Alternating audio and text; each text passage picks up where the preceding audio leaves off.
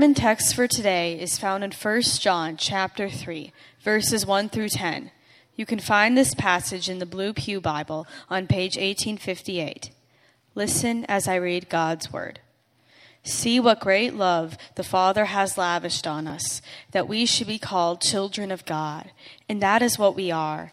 The reason the world does not know us is that it did not know him. Dear friends, we are now children of God, and what will we have is not known yet. But we know that when Christ appears, we shall be like him, for we shall see him as all he is. All who have hope in him purify themselves, just as he is pure.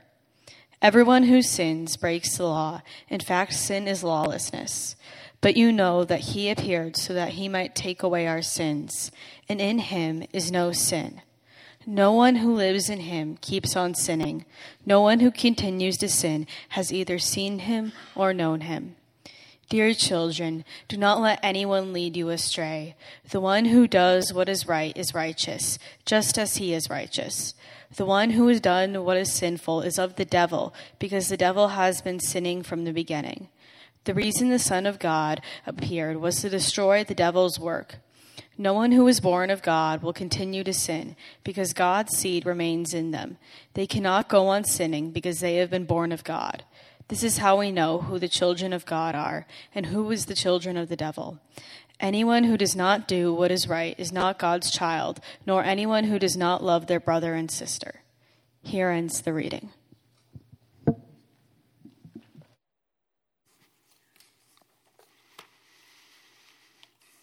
Good morning, everyone.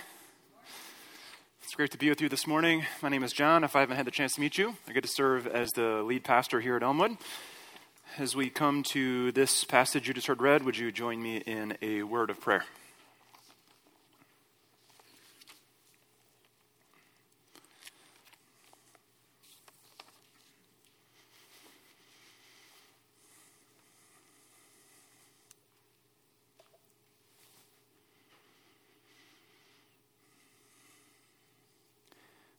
God, we are grateful that you have lavished your love on us and that you have called us sons and daughters.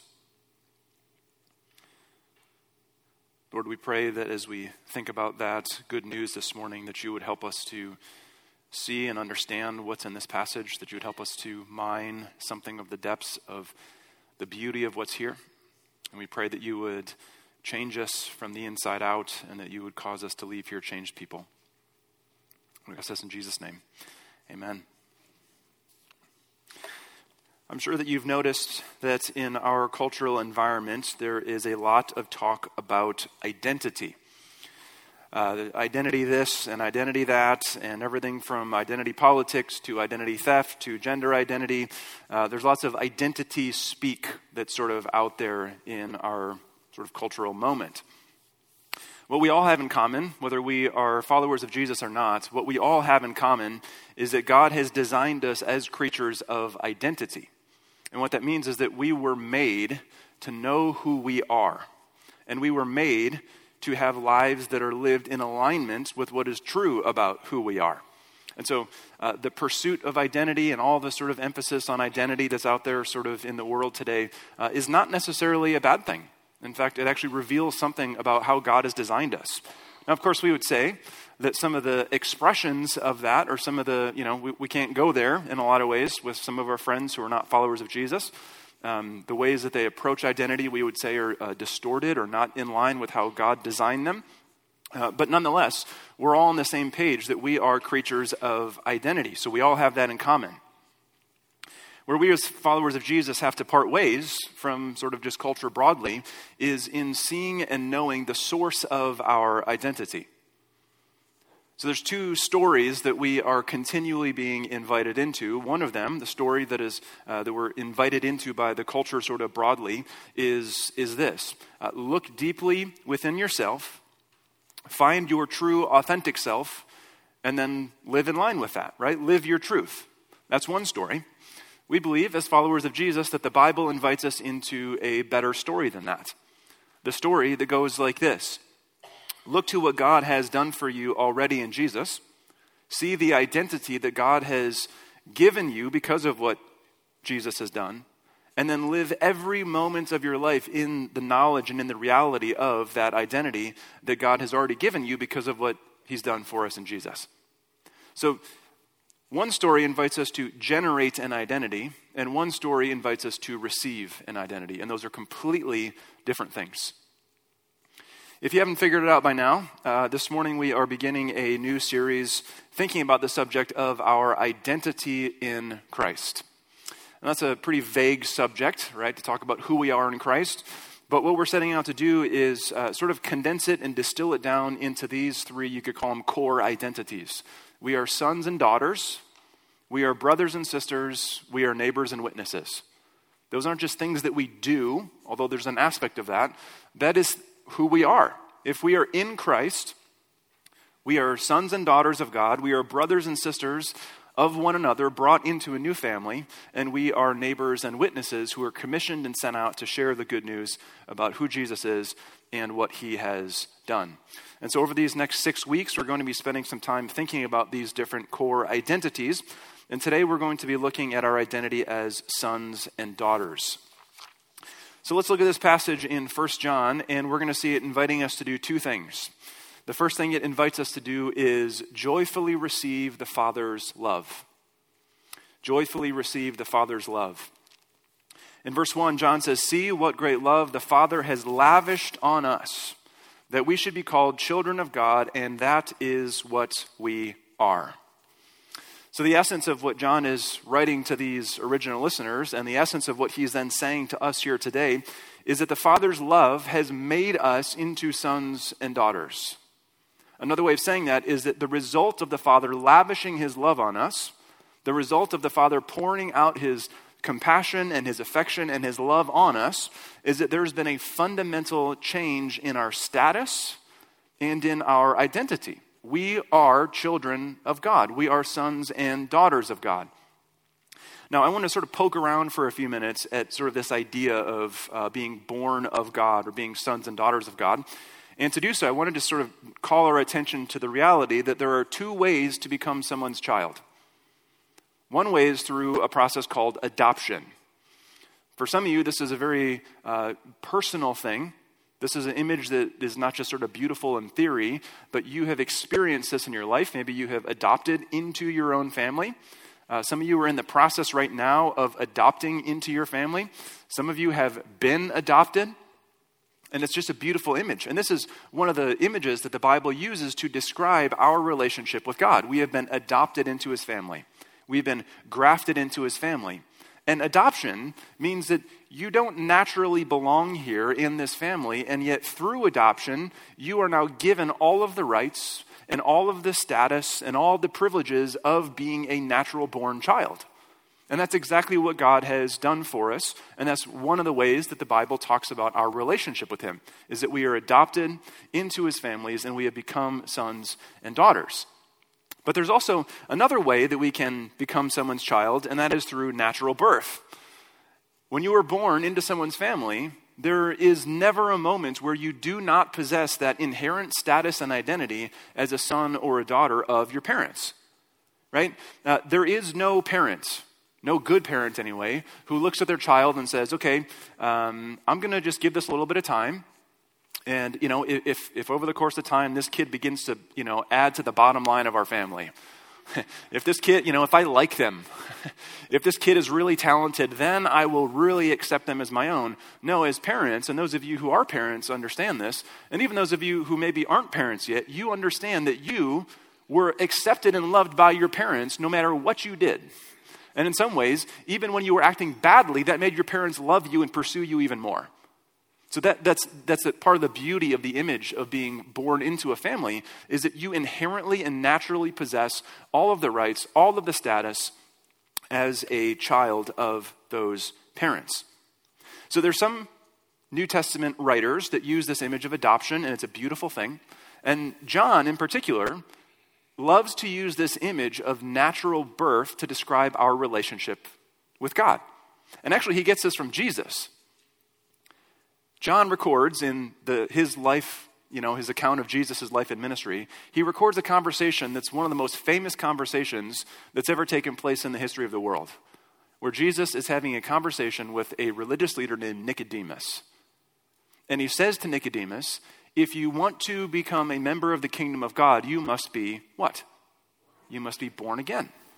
Now, a more literal translation of that is you must be born from above. You must be given new life. So just notice that John here, when he's having this conversation, he doesn't say to Nicodemus, you need to be adopted into God's family. He says you need to be born into God's family. And so Jesus uses that image, and then John carries it through here, and we see just in these verses numerous times he uses this. In chapter 2, verse 29, he says, you know that everyone who does what is right has been born of him, has been born of God. Then he goes on to say in verse 9, no one who is born of God will continue to sin because God's seed remains in them. They cannot go on sinning because they have been born of God. So this is the image that John loves to use, is the image of natural birth. Now there's so many just wonderful nuances of the image of adoption. And it is so worth us taking time to just ponder and to think about, like, what does it mean? What are all the beautiful sort of aspects of the reality that we've been adopted into God's family? There's so much there that you can sort of ponder and think about. And what John says here, and what I think John understands from the teaching of Jesus, is that we are not just adopted into God's family. We are not only adopted into God's family. What John says here is that through faith in Jesus, we have been reborn as sons and daughters of God. So in other words, we are not like children of God. God does not just treat us as if we were his children. Through faith in Jesus, we are sons and daughters of God. That is a fundamental change in our status and a fundamental change in our identity. It is who we are. And John invites us to joyfully receive the Father's love. He invites us to joyfully receive the good news of this new identity that has been given to us, not because of anything we've done, but simply because the Father has desired to lavish his love on us. And so he calls us to see this new identity and to joyfully receive the Father's love that has caused us to become his sons and daughters. So that's the first invitation in this passage. The second invitation that John extends to us is to expectantly await life in his presence. He invites us to joyfully receive the Father's love and to expectantly await life in his presence. Look with me in verse 2-3, where John writes, dear friends, now we are children of God, and what we will be has not been made known. But we know that when Christ appears, we shall be like him, for we shall see him as he is. All who have this hope in him purify themselves just as he is pure. So just notice the flow of thought that John has here. He says, this is who you are. This is who you are going to be. Therefore, this is how you should live in the meantime. Right? He says, this is who you are. You are children of God. You are sons and daughters of God. This is who you will be. One day you will see him face to face, and you will be like him in every way. You will be fully conformed into his image the way that you were designed to be. Therefore, this is how you should live in the meantime. Everyone who has this hope, that is the hope that we will see him and be like him, everyone who has this hope purifies themselves. Now that's an action that we are called to do. We are called to purify ourselves. Now, the language of purification here is language that's taken from the realm of the temple or the tabernacle. You would purify something or someone in order to make them ready to enter into God's presence. And he's saying, this is what we do. We see that there's this future reality that we will one day be fully in his presence. We will be fully like him. Therefore, we live this way. We purify ourselves. And so what does that even look like for us to purify ourselves or to expectantly await life in his presence? Let's look at a couple different ways. So what it looks like, we await life in his presence by making a clean break from our former way of life. We make a clean break from our former way of life. Verse 4. Everyone who sins breaks the law. In fact, sin is lawlessness. But you know that he appeared so that he might take away our sin. And in him is no sin. No one who lives in him keeps on sinning. No one who continues to sin has either seen him or known him. Again, just notice the flow of thought here. He says there is no sin in Jesus. In fact, Jesus came to take away our sin. Therefore, no one who lives in Jesus, no one who is alive in him, no one who has been joyfully the recipient of this new identity as sons and daughters, no one who lives in him can continue to sin.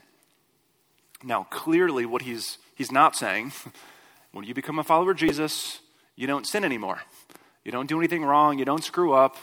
He's not saying that. We know that he can't mean that because earlier in chapter 1, he said, if we say we have no sin, we deceive ourselves and the truth is not in us. But it kind of looks like a contradiction, doesn't it? He says, if you say you don't have any sin, you're deceiving yourself.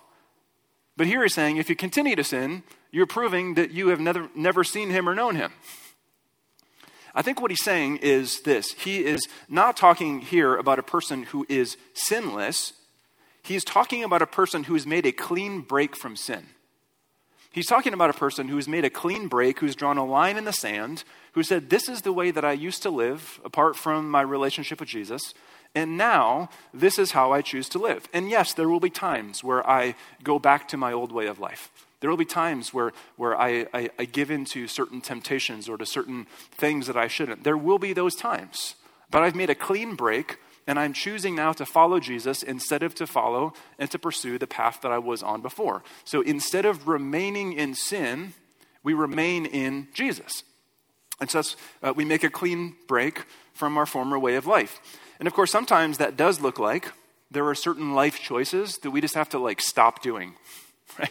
There are certain behaviors, there are certain actions where you say, okay, as a follower of Jesus, there are certain experiences, there are certain maybe pleasures, there are certain forms of entertainment. I can't go there as a follower of Jesus. And I need to just turn the spigot off and make a clean break from that kind of behavior. There's maybe ways that you would invest your money or spend your money or invest your time. And you say, as a follower of Jesus, I can't continue to live that way. I have to make a clean break. And sometimes it's a very sort of black and white type thing. In other cases, what it means to make a clean break means that we never give up the fight. Okay, sometimes making a clean break from our former way of life means that we just never give up the fight. Where we say, I came to follow Jesus, and he says, love your enemies and pray for those who persecute you. I want you to actively desire the good of people that you would consider to be your enemies. And so you come to following Jesus with a whole list of people, right? That you're this person really bothers me. These kinds of people really bother me. You would say, if I'm honest, I really do believe that our world or our country would be better without people like this. And we've got this whole list of people. When we come to follow Jesus, we don't just magically love people the way Jesus loved us, right? We struggle. And so what it means to follow Jesus and to make a clean break means that we never give up the fight. We never just give into, well, that's just my personality. And those people are just really irritating. So I'm just gonna keep thinking about them the way I do. No, being a follower of Jesus, making a clean break from your former way of life means that you see what Jesus has instructed us to do, and we say, I'm not going to take it sitting down. I'm going to continue to bring my life into alignment with what God has called me to do, even though it's difficult, even though I will fail, even though I will mess it up. I'm going to never give up the fight to make a clean break from my former way of life. So we are called to await life in his presence by making a clean break from that former way of life, making a clean break from sin. But also we expectantly await life in his presence by bearing a family resemblance to our Heavenly Father. We bear a family resemblance to our Heavenly Father. Pretty much all children come out looking the same, right? Pretty much all children come out looking like a slimy, poofy mess. Whether they were born in C-section or born, in a natural way, whatever, like they've been through something traumatic. So is mom and so is dad. But all babies kind of come out looking the same. But we all know that, over the course of the next even couple weeks, as they as they grow up and as their features begin to sort of take form, you can look at every single child and you can say, like, you can point out the physical features that they inherited from their parents, right? You can look at mom and dad, and then you can look at the child, and it's true of different stages of their life, even into adulthood, where you can say, oh, he's got his dad's ears, she's got her mom's nose or her mom's chin. You know, you can point out the facial features and you can point out the body features that a child has because we inherit some of that, right? From a very young age, our two children were able to identify Chloe has mama's blue eyes and Kenna has papa's brown eyes. From a very young age, they can notice the ways that, like, yeah, you bear a family resemblance because you share half of my genetics, for better or for worse, right? And that's the same exact thing that's true of every single child. But we all know that bearing a family resemblance is not limited just to those physical genetic features, right? There's things like personality. There's things like mannerisms. There's things like sense of humor and just kind of the way that you view the world and the way that you think about things and the way that you interact with people. All of that is formed into you because you have year after year after year after year of learning how to do life from your parents. And so while some of that stuff may be just kind of built into the cake, right? Like your personality is, sort of in some ways set from birth. There's so much that you learn from your parents, and you bear a family resemblance. Not only genetically, you bear a family resemblance because you have years worth of shared experience together and because you've learned how to do life from your parents. So the point is that all children bear some family resemblance to their parents, right? It may be more so on the physical feature side of thing and maybe more on the other side of thing, but every single child bears family resemblance to their parents.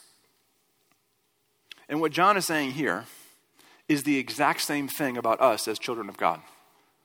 What John is communicating to us is that if we are children of God, we will bear a family resemblance to our Heavenly Father.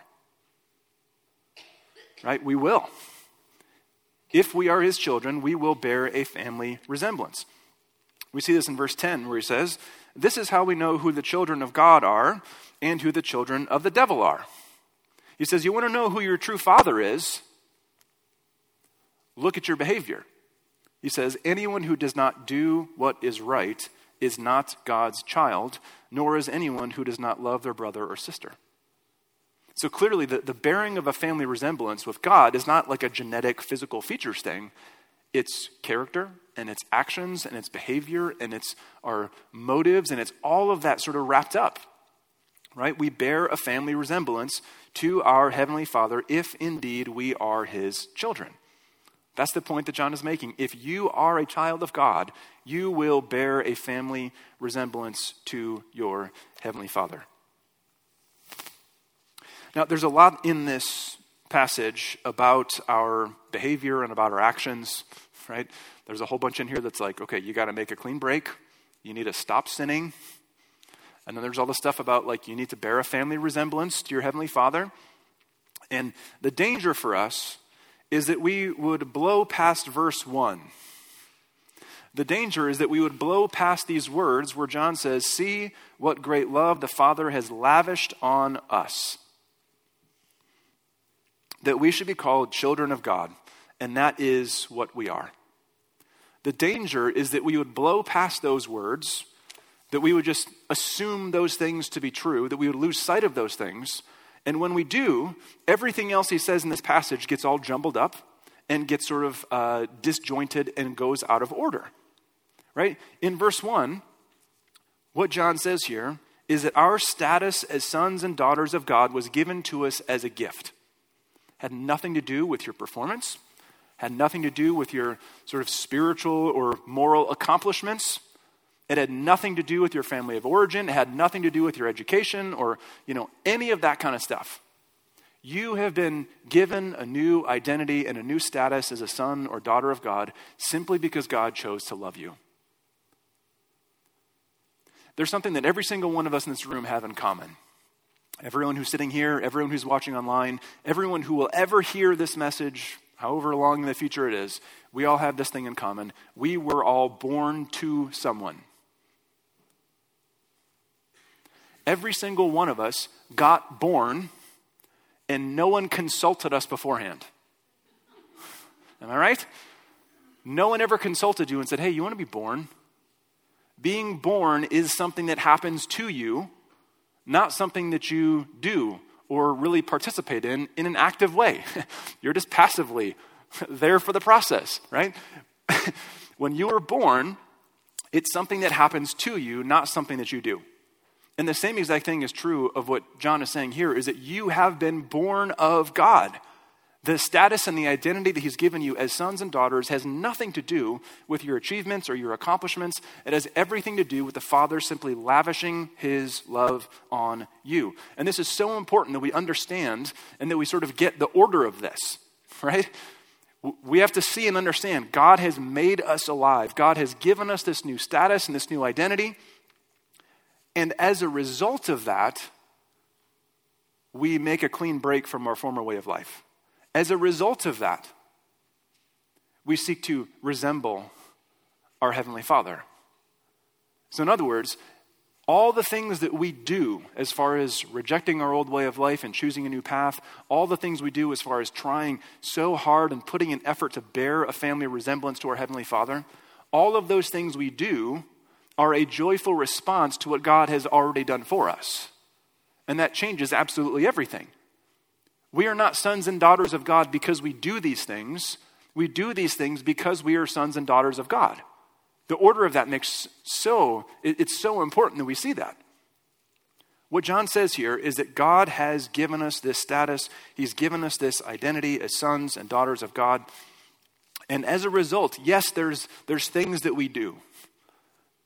We labor and we fight to bring every aspect of our life into alignment with what we know to be true about who God has declared us to be. So yes, there's actions. Yes, there's a part that we play in that, but the part we play is secondary to the part that God has already done. He's already made us his sons and daughters, and so as a joyful response to what God has done, we now give every moment of our life to trying to bear that family resemblance. We see the picture of what John has laid out here for us.